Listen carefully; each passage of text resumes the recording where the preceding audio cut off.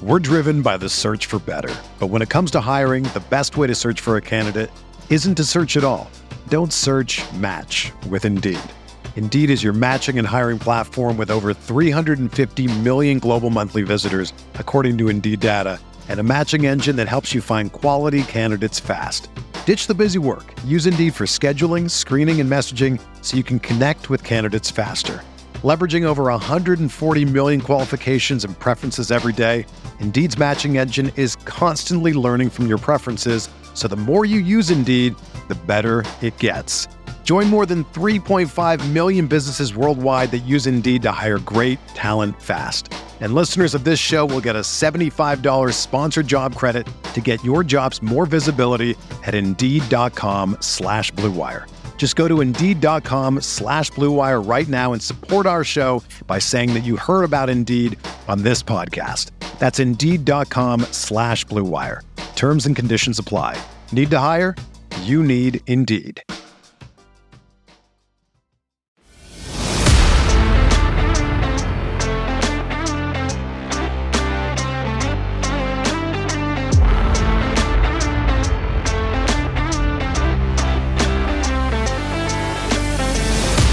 Welcome to this week's People I Sort of Know podcast. I'm Chase Parham, and thanks to you guys for listening, for interacting here in the past weeks. We've had Aaron Napier from HGTV Hometown. We've had Ben Ingram, the voice of the Atlanta Braves, and today we're going to talk to Jonathan Randolph, PGA Tour member for multiple seasons, spent a lot of time on the web.com Korn Ferry years as well. He was an All-American at Ole Miss, played on the 2010 Palmer Cup team as well.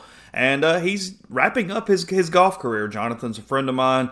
He is hanging it up, moving on to the next stage of his life. So we're going to talk a little bit about his accomplishments, the things he did achieve in golf. You play professional golf for 10 years. You are a success, including multiple seasons on the PGA Tour. What's next for him? What it's like just playing golf when it's not at the competitive level. And then we also get into a conversation regarding the LIV Tour, everything going on between them and the PGA Tour today, what he expects, the kind of decisions that these players are making between those two leagues, two organizations, two tours, and much more. So Jonathan is always a great guest. Appreciate his time, and we'll jump right into it here on another edition of People I Sort of Know. Here's Ole Miss All-American PGA Tour golfer, again, just all-around great guy, Jonathan Randolph. Jonathan Randolph now joining us. Just curious, you had a long career, Jonathan, trying to transition out, playing more just recreational golf. It hadn't exactly been something you've done a ton of. But you and I were just chatting before we got started. Travel, you're always gone. What's it been like just to be around, just to be a normal human being a little bit here the last 6 months? I would have to say it's different. There was a stretch there where during COVID, I was home quite a bit for a little bit. I had a newborn and a 2-year-old. And then last year I was gone a lot. And it would kind of be a little off-putting when you come around a corner after you just got home for a day or two and your kids would stare at you like, wait a minute, who is that guy? They'd pick up on it pretty quick, but it's a really fun grind. It's been a lot of fun. 2010, I was a junior in college. Number 4 amateur in the world, first team All-American, came back, finished up, and then straight to the Hooters Tour for 2 years. You never know if you're going to get out of there. Spieth, Peterson, none of those guys ever got past second stage. And so finally got status and got going, got married. Life happens fast. And it's been really fun, but I am looking forward to being able to actually step back and admire it. For what it was that I did beat the odds and get there. But right now it's hard as a competitor because that's how I got where I was. Is I wanted more, and I know that I'm still going to have a hard time just being a super casual golfer, but still love being on the golf course. Yeah, that's what I was going to ask you is how long does that take to appreciate it and know that it was a success because of everything that, like you said, the odds. I mean, we'll get into some PGA Tour, some LIV stuff here soon, but just in general, making it, hanging around, having that level of success in the career and going, hey, that's pretty good. Yeah, it was a lot easier to bookend it at Ole Miss, right? Because everybody gets 4 years. You can take a retro year. You can get a fifth. But to sit there and say I was a first team All-American, that's cool. You look on the list of names on there, there's some guys that have gone on to do some really good things. There's guys that were second and third team that, you're like, gotcha. And it's like, we won majors now. So joke's on you. But that was easier. I played a tournament in Kansas City earlier this summer, after I kind of knew I was quote unquote hanging the sticks up. And I had the flu right before, and they told me I was in, and I was like, you know what? I looked at my wife and I was like, if you want to drive, we can go play if you want. And she was like, fine. And that's a big step for me. I like to be behind the wheel, but I went there and cramped up. I was 100 through 6, hadn't hit balls in 2.5, 3 weeks. I cramped up on the 6 tee box, ended up shooting 79 that day. And it was like a very humbling thing because I felt like I was playing good, but then my body gave out on me because of the flu. And then went out and shot. I was 4 under the next day, walking up to the 18th green, like 70 yards out, sitting there like this could be the last hole I ever play in professional golf. And it was just, there wasn't like a pressure difference or anything. It was just like, that's the only time that I've ever been like, hey, this is good. Cause the low round of the day that day was like 6 under. It was a hard golf course, and it was just, I still got it, but I just don't have the drive to want to, leave my family at home and do all that stuff. There's just so many other ways to look back on a career and 30 years from now and say that I've, done something and I can see it. Is that the deal? I know you and I played, I guess, back in February, March. You had an elbow issue. You had some injury stuff going on. Is it strictly about, drive and status and different things? What is sort of the process for thinking, okay, this might be when I'm moving on? Right. Well, there's obviously been some shots fired across the bow of the PGA Tour lately. And one of them that you will never hear anybody say is that the people that run the Korn Ferry Tour have nothing but the best interest in mind of the players who want to see everybody succeed and make it to the next level. That being said, if you just look at the scores last week, I think 27 under won. If you shoot 20 under par, which I finished second at that tournament one year when I locked up my card. And it was firmer, but I remember shooting like 19 under and finishing second. I was just like, wow, the difference in that number, like 19 and 26, 27 now, is guys carrying it 30 yards further. They're taking holes that I used to hit the Sunny Punch driver on, and they're hitting drivers like right on the front edge of the green instead of hitting it in the neck and like hitting it down there and having a wedge in. Like Wichita, there's a few holes that you're a little bit at elevation. It's 100 degrees, but it's a hybrid and an 8-iron. And it's a tough hole with water on every side, OB right. And the last time I played it, I stepped up and everybody in my group pulled out driver and flew it about 315 over the water and chipped it onto the green. And I'm not talking like, oh, it's an easy, like you just hit it over the water. There's a cart path where if you hit it, you go in the water through the fairway. These dudes are just good. And, they're doing a lot with money to make it more livable. I missed getting my car about 12 spots, and I washed on the year, like with expenses and everything. I'm not talking like mortgage. I'm talking like on the golf course, traveling, like staying at Holiday Inns and not staying anywhere nice. It's just been tough. And again, it's kind of like, how hard do you want to work at this? Like if I get my car back and I get going, that's where I was at the start of this year with conditional status. If I get it back and I get going, congrats. Like now your kid's in, kindergarten. He can't come out on the road. Like have fun in California by yourself for 4 weeks next year at the start of the season. It's just, that sounds like I'm complaining, but from somebody that's been there, I just know there's more to do in life. And I am grateful for the opportunities I've had. You mentioned being 12 spots out, whatever, to keep the card every week. 1 shot, 2 shots makes such of a difference to, the years that you had your card, you're in PGA Tour events throughout the year. I guess I was listening to an interview with maybe Jason Duckner. I forget what it was talking, and he was mentioning that, sure, the best players in the world are better, but the other thing is when you get to a situation where you're not worried about the card, where you're not worried about the dollar necessarily, there's so less pressure on you to just play. Did you sense that too, that like when you're having to grind over every shot, it is almost this negative too, affecting you on the course because of that? Once you're in the clear a little bit, you're freer to play. So this is just you don't pull back the curtain much. I got shingles. I was so stressed out at one point. I walked up and I thought I'd pulled a muscle, and I went in and one of the guys in the trail, this is when I was on the big tour, and he worked on it. And then I went to the next week and the guy was like, yeah, dude, you got like one of the worst case of shingles I've ever seen in somebody in their 20s. And so, I mean, that just shows like I wasn't showing any stress. It was the middle of the summer. It's like stuff like that really does add to it. And then shoot, look at the double big season we had on Corn Ferry, right? The big tour guys had no stress. One year it was like, you're definitely playing next year no matter what. Well, we had this double season. I had a newborn March 1st of 2020 at the start of the mega season. And you had more guys that year absolutely coast because the second half of the season, the points were, it was so spread out. That's right. And guys just played so stress-free. And some of those guys have absolutely eaten it this year. And that's just, that's part of the process.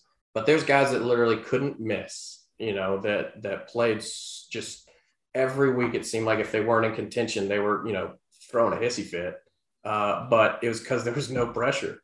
And the same goes for like, I know friends of mine, I speak fondly of John Peterson. He's an LSU guy, but he was so stupid that at times, like, he couldn't get in his own way. It's kind of the same thing, especially when you get in high leverage situations. Sometimes the less that's ticking up there, that you understand what's going on, the better. But my first professional event, I missed a putt on the 10th hole, and I knew it cost me $250. So unfortunately, that was never me. But what is the difference between the guy who has his card for 10 years and somebody who just misses it over and over? I mean, is it mental? Is it physical? What do you feel like is that small margin of difference? Yeah. So I was thinking about that. For me, I had missed my card the first year, went back out, got it immediately, and I was back out. Yeah. And then I went to the Sanderson and shot 29 on the front, and I was right there going into the back nine. I finished third that year, but the back nine, I remember thinking I executed so good, and I just didn't make the putts. And it's just funny. I was thinking, if I would have won, I'm a lifetime member of the tour. I've got all this, stuff like Chad Ramey's got now. It's a fantastic opportunity. But, it comes down to, that I got beat by Fletcher Johnson in the State Am there because he caught a jumper trying to lay up on a par 5 and hit it to like a foot. And on number 11, and then made a hole in one a couple holes later. It's just like sometimes stuff happens to people in short runs that is just, out of your control. You can't help it. But those are the kind of things that for some guys can keep them out there for an extra year or two, and then they can get hot for 1 week or 2 weeks through there. And, there's some guys that have never really had, you don't think about Chris Stroud. You don't think about some names like that. Like those dudes just thump it. They just constantly are around that 120 number. Sometimes they're 50 and you wouldn't know it. It doesn't matter. But it's like the weeks where you play good, you got to play good. And sometimes it's like, hey, I hit it so far offline. I hit it in the walking path, where a foot out of the fairway, you're dead, So, I mean, it sometimes comes down to just that small of a margin. I mean, Max Homa almost was at Q School, and they had to birdie like 5 holes coming in on the back nine at Portland just to make it to finals. Right. And he did it, and he birdied the last hole, got through. And the next year he won at Quail Hollow. And so he went from playing with me as a rookie and making like $30,000 in a whole year on the PGA Tour to like not playing great on Corn Ferry, having to clutch up just to get top 75. And then next thing you know, he's a winner within 6 months on the PGA Tour and is, meteoric rise after that. But that's kind of the slim margins. It's crazy. Why are these guys hitting it so much further? Why are they better?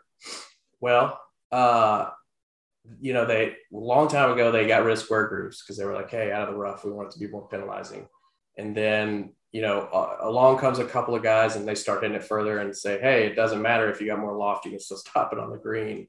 And then it just comes down to like, you just look at the speed training that's out there now, like not to get golf nerdy about it, but there's junior golfers doing speed sticks and doing like, doing all these workouts and all these things to get your hips stronger and like just learn how to move, your body. I mean, my swing instructor, VJ Trolio, he bought Force Plate, which is like over $40,000 just to teach me how to use my feet.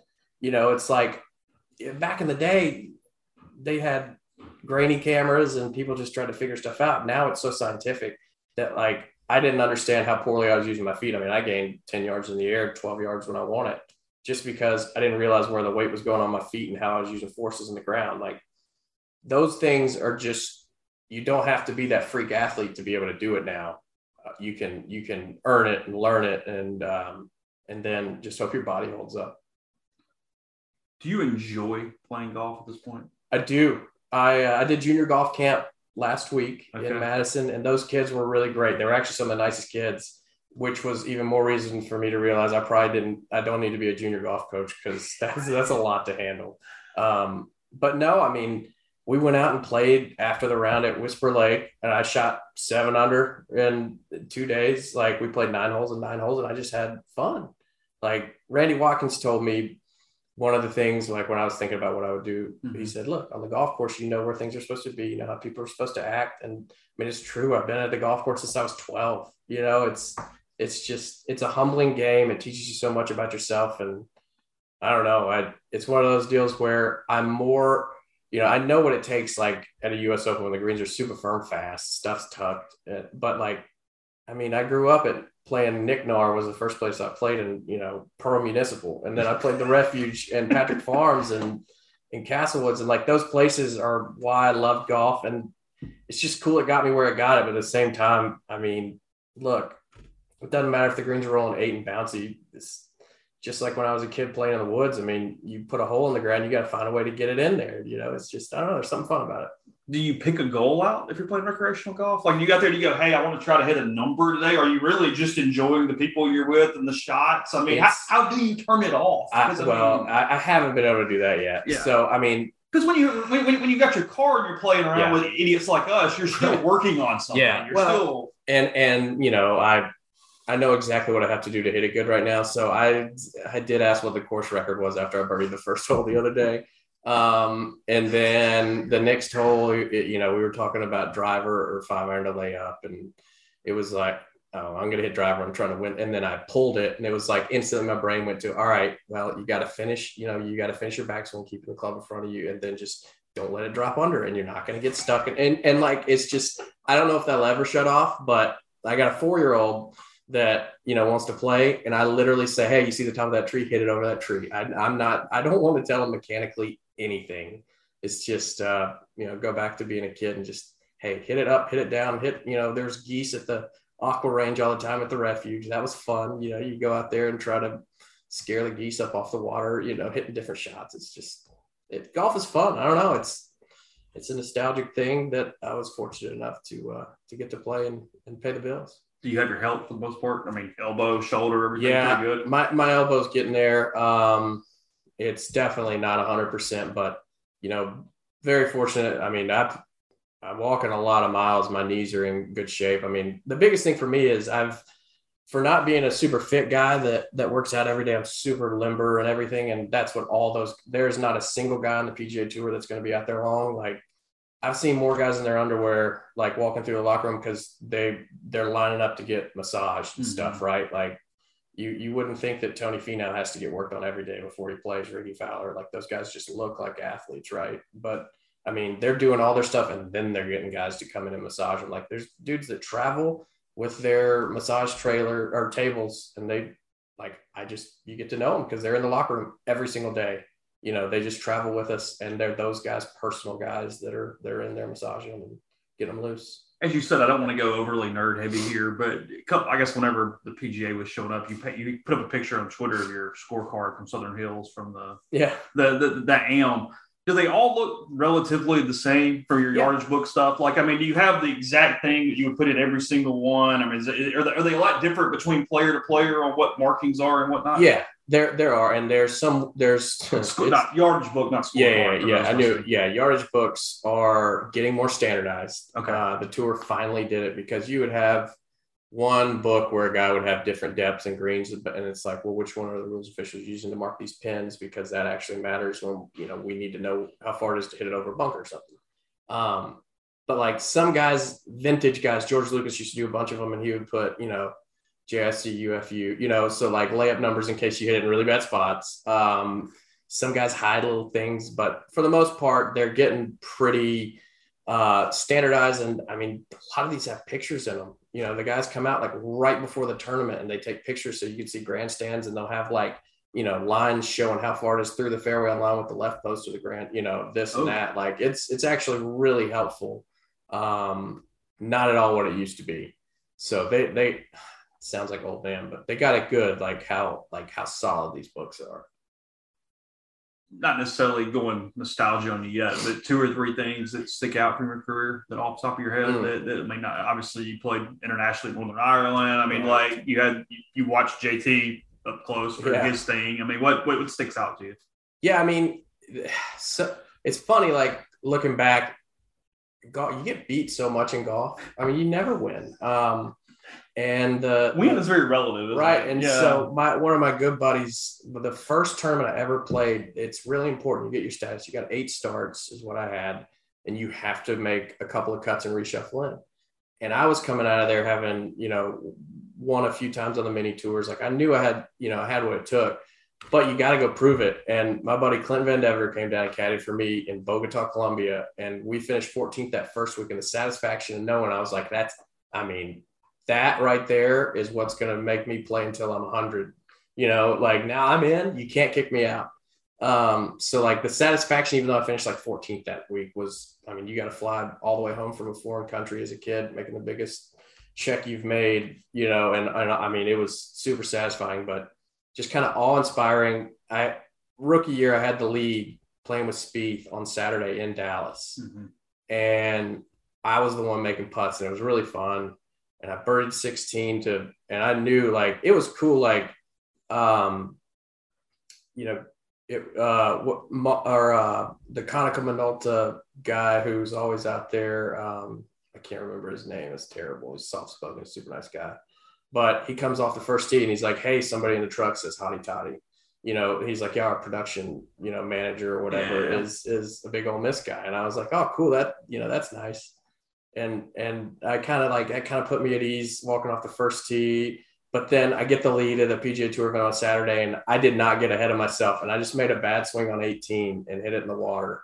And then I hit it on the green and had a putt. And I was like, I'm about to make this thing and be in the final group with the lead, blah, blah, and a 3-putt it like a complete putts. And Hunter Mahan shook my hand. He's like, just Saturday, bud, you got this. And like those moments are like things that stick with me more than others, because I never was fortunate enough to get that win. I got a ton of seconds and stuff like that. And that 29 on the front at Sanderson was fun just because, hometown event. Yeah, sure. And all that came with that. But no, it was just the satisfaction of being out there and knowing those guys were my peers. And, I showed up playing with JT that day and I thought I was going to beat him. So there's just, I don't know.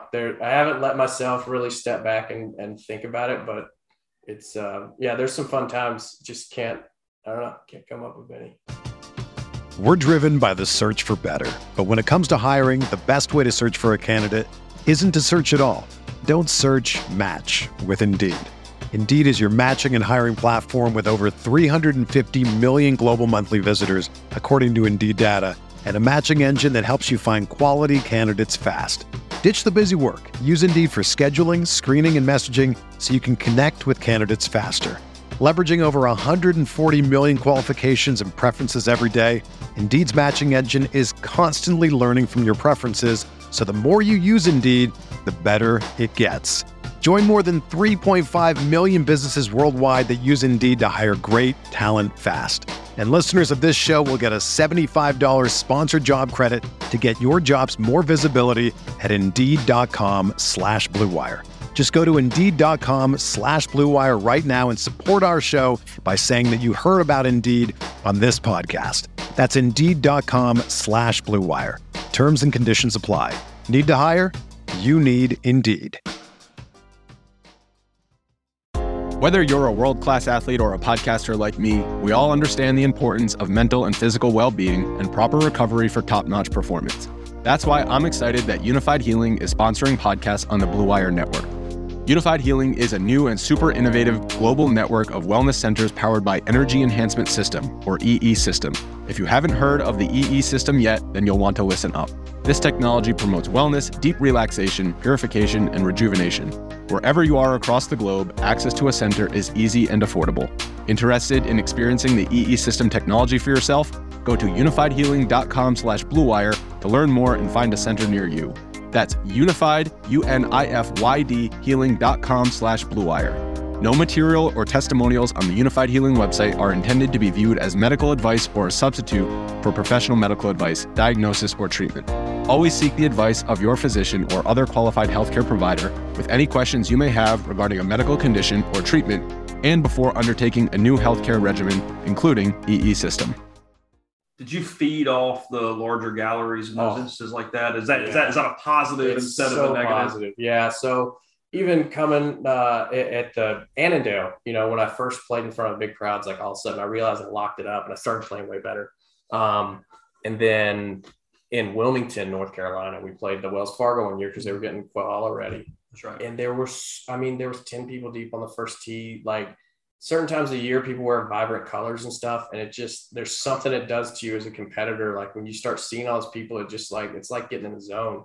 And I was in the zone there from Monday until Sunday, and I finished 8th. Like had an Eagle hybrid, chip type thing to be clubhouse leader on Sunday.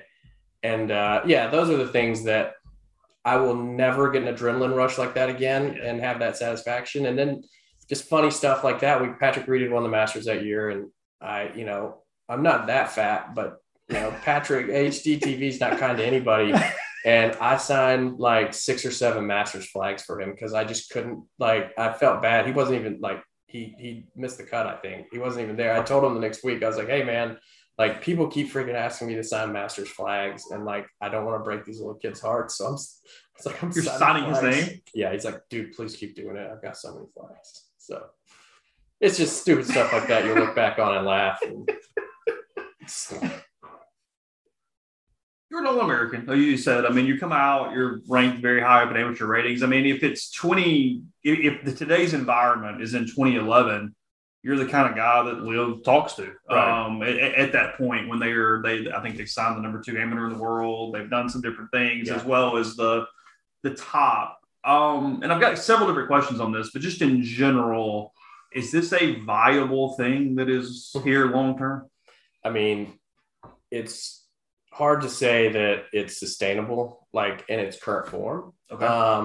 I've heard that, kind of the long-term goal is that some of the pressure will be taken off of them monetarily if they get the F1 formula going, and you have Callaway saying, all right, we're going to have this team and we're going to sponsor a lot of money here or there. And Titleist, and, you could have a come up club from India, you never know.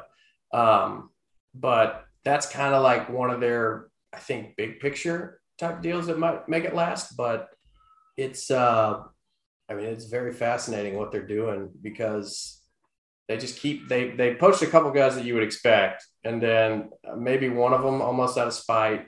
And then the rest, there's a few guys that just, they've got to have the thought that they could play the tour again later, but if not, then they know that they're going to make enough money in the short run to sustain them for the rest of their lives, and they will. How do you put yourself in the head of, say, the number 2 amateur, a guy who's young, who is making this jump where, you experienced it firsthand for a long time. It is a grind through Korn Ferry to PGA Tour to make that type of money. When that's thrown at you so early, how do you sort of reconcile what's going through those guys' minds on what decision to make there with that kind of money laying around? Yeah, the money club deals started getting a little bit better in the last, 5 years. There were a few guys that got big club deals, even just with no status, coming out of Oregon, a couple other places. But for the most part, I played 2 years on the mini tours and then got my Korn Ferry card. And the best I ever did on course, I made a little over $1 million in a year in 2017. And that, if you average that out over a career based, if you add the mini tours and whatever I made, if somebody offers you 4 years and you can make, $10 million, assuming you don't play good, you're not going to do that in any other line of work at that age. And you're not going to have a chance to set yourself up for the future, no matter what. Unless you are literally one of 4 humans that have walked the face of the planet, it seems like guys my age, like JT, Tony Finau, a few guys that were just world beaters, John Rahm, those guys clearly did it. And those are the kind of guys where it's hard. It's I would, if I'm a world beater and I know I'm about to go and I've got people that, that are in my corner that I want to win majors. I want to go play the PGA Tour. Then I'll probably go do it. If I'm a really good player and they throw that kind of money at me, and it's like, you kind of have to think you're that good of a player, but deep down you've played with a lot of those people and like, man, I got to putt really good to beat that guy, or, yeah, sure, this dude hits it 40 yards past me in the air. That's going to be tough. Then my advice would be, just talk to an agent, your agent, talk to people that are around you that honestly have your best interest in mind, and just know the potential ramifications of it. But realistically, it's the best way to set yourself up for the rest of your life. Because I'm a great example where I had a good, I turned pro in 2012 and it's 2022 and I didn't even make it through technically this whole season. There's very few guys, that are going to make a long career out of it. And as long as people understand that, like, sports washing is a thing, like what they're doing, they're not making them stand up there and say like, wow, I really love Saudi Arabia. Like, these people were very misunderstood. Like, as long as you're just playing sports and you can kind of stick to sports, then you don't want to know where the rest of the money is. There's money everywhere that they're touching. Like, yeah, sure. It's one of those things where if you're making a decision like that, then I that's how I would say go about it. You know these people, so I don't know what they are off course, on course, but just from a PR standpoint, they signed Reed, they signed Shambo, they signed, Dustin's never been the most PR savvy person in the world as far as entertaining or things along those lines.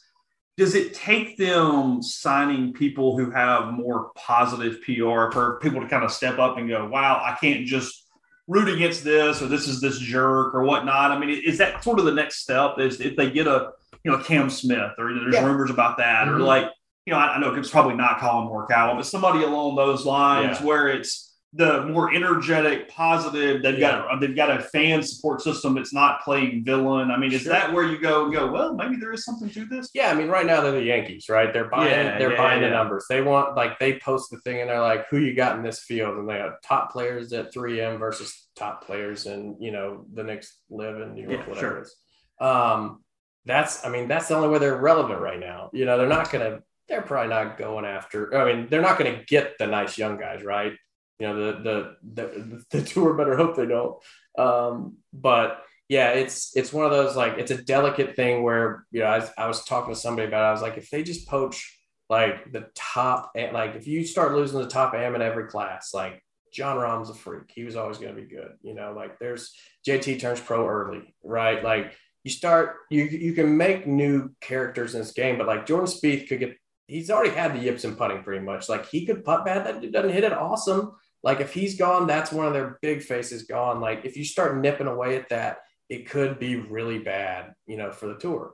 But yeah, I don't know how many good guys they're going to get. But I would just be dumbfounded at some of the guys that I know that have enough money to fly their families private and do whatever, like Tony Finau. Like, if he went there, I'd be absolutely shocked, because he doesn't seem like the kind of guy that chases money. And boy, he's had that dog on, like, he wants to win on the PGA Tour so bad. He's just like a human ATM, but he can't win that much. But Charles Howe already has been a human ATM. Yes. He's not going to win. Like, he's to a point now where he's just setting himself up going forward. And his Ryder Cup at President chances are over too. So like the guys who are going, hey, I still want to have the legacies of this. Taylor Gooch, though, wow. Like, Taylor Gooch, I was absolutely rattled. Okay. Like, he's a great guy. Like, you've seen him on Twitter recently. Like, he can say some, dumb stuff. But it's, none of it's harmful, but it's just like, man, he was in a position to absolutely kill it and be, one of those guys for a while. And he decided that, there's certain people, like, I never understood why, Jim Gallagher Jr. didn't want to play golf. He kept winning. Like, he was on Ryder Cup. Same with Ken Brown. Like, I played golf with Tom when he was at Ole Miss, and I got to know Ken, and they're like, yeah. And look, it's a beating. It is, like, as fun as it is to say, hey, I played Pebble Beach, like, what you didn't see is, like, we were in Hawaii the week before, which I got freaking sick because of volcano ash. I got almost nuclear blown up by North Korea, and then flew red eye back to California. And, like, you get on this whole trip over there, and it's fun, but, like, it really is fun if you can have a little bit more limited schedule and not, I don't know. As I say it doesn't sound like it's that bad, but it really can be a beating. And some of those guys have done it for a few years. and said, hey, I'd be really happy at 34 years old if I could retire and go do whatever. If you're really, really, really good, the legacy stuff has to matter more of, hey, I'm chasing majors and Ryder Cups and President's Cups and along those lines. But yeah, anything shove that, you go, hey, I need money. Like that sets you up, whatever. So I guess, do you anticipate them, and I know you're guessing, but I'm curious, you know more about it than I do.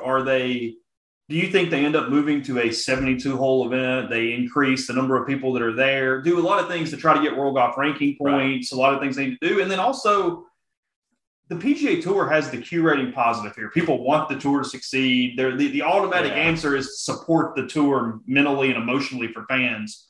But how will this alter what the tour needs to do to handle this? Well, you know, the tour has they have a great track record of giving back to communities. You know, they do a ton to charity, and just, you know, they have a lot of responsibilities to their to their sponsors, right? You know, to people that we signed on at this amount because we were supposed to have a primo slot for this long, and, you know, whatever.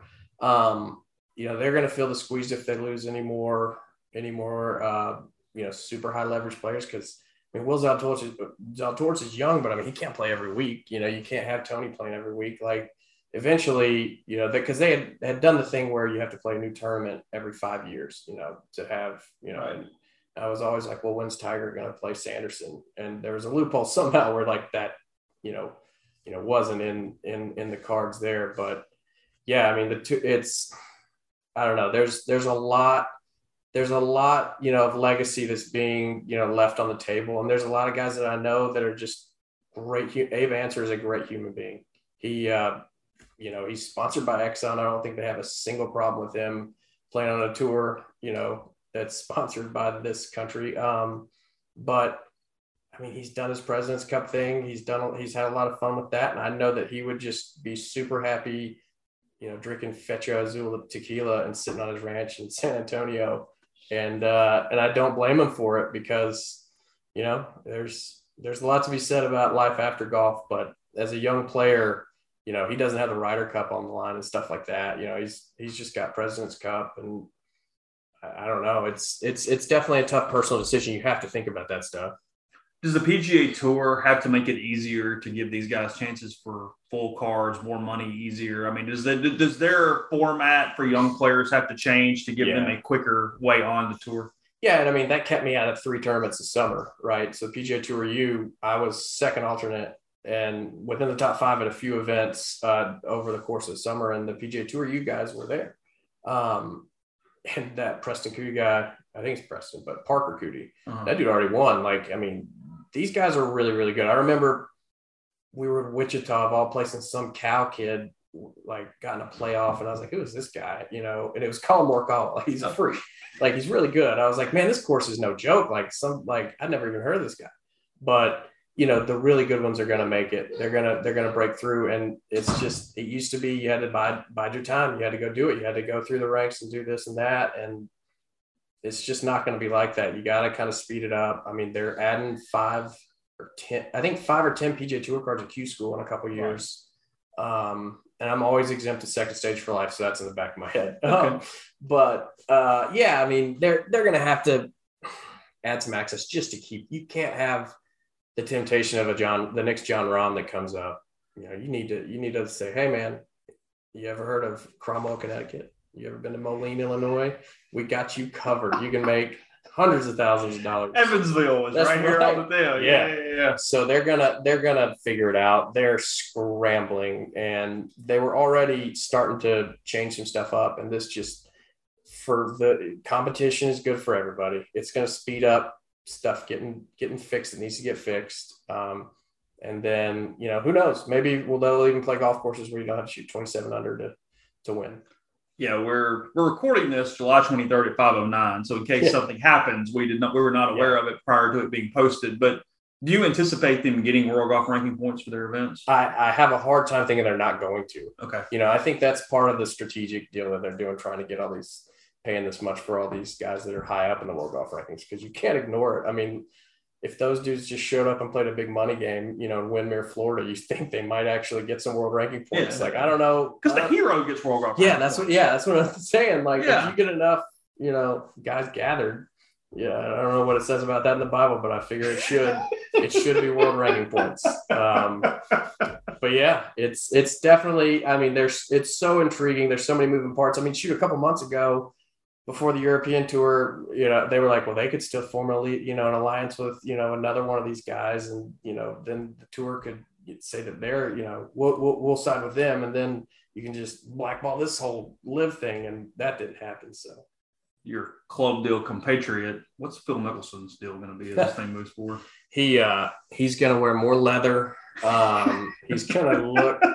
I don't think that Phil would shy away from almost having the villain like appearance to himself. Wearing the shades and the black everywhere. But that dude, obviously like has gambling issues. Like it's Sure. well documented, but.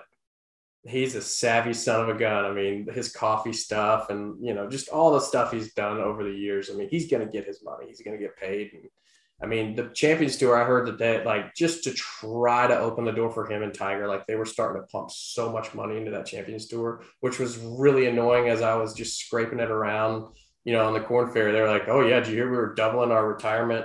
You get double retirement and then, it's going to be $1 million for a winner within 2 years because we really want Phil Sticker. And then it was just like, yeah, Tiger's got $1 billion and his body's falling apart. He's probably not going to play much Champions Tour golf, even in a cart. And Phil's like, no, man, I'm going to go get that real money over there. It's interesting because he spent so much time cultivating that positive image and being that guy, whether he is or isn't, that's not really the point. But you think he is, maybe it's the only option because of gambling and whatnot, but content playing that more villain, weird, negative role. All you need to know about him is like the U.S. Open at Erin Hills. He just didn't play it because he wanted to go to his kid's high school graduation. He's not an absolute, terrible human being. But at the same time, I mean, it's hard. You've seen the stuff on Twitter. I mean, imagine somebody coming and offering you 40 times what you made, guaranteed money in your job. It's like, yeah, I mean, it's a pretty good gig. And if you're used to that lifestyle, then it guarantees it for the rest of your life. What's the most overrated course on tour and the most underrated course on tour? Well, I would have to say that, and this is obviously, I mean, this, no disrespect, the PGA Tour is amazing. None of the courses are bad, but Greensboro was the most annoyed I've ever been at a golf course just because there was just so much up and like guys that play good there are usually pretty good, but man, I mean, they got funnels and bowls for some pins on par threes where guys make hole ones. It's cool. But then like, there's so many jumpy lies and just squirrely holes and greens with weird tiers. Like, I don't know. It never really did it for me, but Quail Hollow was always awesome. I love Quail Hollow. So it's ironic those are pretty close together, but Quail Hollow is fantastic. It's so much fun. You need a course with some tough par threes, a drivable par four, some par fives that like you always feel like you could make eagle, but you got no shot. You're not making an eagle unless you're going to be the guy winning that week. And then some history. I mean, like the Green Mile coming in, like it's just, I don't know. Those are the things like I wish I would have documented more and had like more pictures. It's like I got stupid cell phone pictures and stuff, and I probably should have been like having my wife come out and take pictures of stuff. But yeah. You mentioned that hard par threes all the time. Like what? I know it's a dumb question in a way, but what makes a good golf course? Yeah, from a player's perspective, it usually comes out that way in the tournament. Like I'm still focused on Quail Hollow. You got like a 4-iron into a par 4 to start, right? Like, I mean, if you don't hit the fairway, you're in big trouble. And then the next hole, if you hit the fairway, you got a short iron in, and then you just kind of that's the pace setter. It's like, hey, did you hit it straight? The little chart, you follow it. No, you're screwed. Did you hit it good? Yes. Good luck with that 4-iron. Did you hit the 4-iron good? No, you're screwed. It's like, so good play gets rewarded. I love that. Okay. Which is funny because my first mini tour event, I won at 25 under. I've always played good at the BMW Corn Ferry event in South Carolina, and that's a boat race. Like I played good on some of those courses, but the most satisfying to play good on are, the hard ones. It's hard par 5, but if you hit the fairway, you got a hybrid or a 4-iron into a par 5 now. And it's like, this is where you can actually make up shots on the field, instead of having to hit, driver 3-wood wedge or something like that, or having to everybody hitting driver and having 5-iron into a par 5, which just happens a lot on the Korn Ferry. Because one of those deals too, where what makes what you're talking about versus just, hey, if you were building a golf course as a country club or municipal, that's a whole different thing of what that needs to look like. Yeah, and that's got to be where everybody can play. I start at every program. Hey, do you play? And half of the time on Mondays, like it's a workouting, and guys are like, I play once or twice a year, and it's like, all right, well. Do you like it? Oh yeah, I love it. And I was like, you're 2 steps ahead of everybody else out here that's going to get mad. Like if you can play golf and have fun with it, then you're legitimately doing yourself a favor, because it's so freaking hard. Like it really is. The ball's just sitting there. But I mean, if you get down into the minutia of it, like it is so hard. And it's you gotta learn how to fail and have fun with it. And then when you're good, just be really good. Know that you can win. How often you want a club in your hand these days? I picked up a club to clean out my big green egg the other day and to scoop the ashes out. That's the last time I picked up a club. If somebody said they want to play golf, I'm going to play golf. Yeah. It's such a thing where I woke up at night. My biggest swing miss that I had that knocked me off the tour is my left knee would pop, because my brain was wired to think that was exploding into the ball and I was hitting it harder. But really all it did was kind of barely kick me back and shut the face down. I hit a snap hook. Okay. And when I say, like, I don't exaggerate things, like I used to wake up in the night, my left knee would pop and I would wake up in bed. Like, I don't know what happened. Sometimes it would be like, as I was falling asleep, my left knee would just pop and I'd wake up, and it's just like, I'm glad that that's kind of over, that phase. I haven't had that happen to me in probably 3 months. But still love the game. Just learn to have fun with it. And I haven't shot over par in like 3 or 4 months. I've only been on the course 3 times, so that's a good start. I appreciate it, bud. As always. Happy to do it. The headlines remind us daily the world is a dangerous place. The elites in charge say everything's fine, stop noticing, but you know better. And your gut knows that time is short to prepare for a world that is 4 missed meals away from chaos. My Patriot Supply has helped over 3 million families become more self-reliant and is the company Americans trust to prepare. Go to MyPatriotSupply.com and secure their best-selling 3-month emergency food kits. Each contain delicious breakfasts, lunches, and dinners, averaging over 2,000 calories per day. Secure at least 1 food kit for each family member. For a limited time, save $200, plus get free shipping on all their Ready Hour 3-month emergency food kits. You're not ready if it's not Ready Hour Foods. My Patriot Supply also has solar power generators, water filtration units, biomass stoves, heirloom seeds, and critical survival gear. Shop MyPatriotSupply.com today. MyPatriotSupply.com.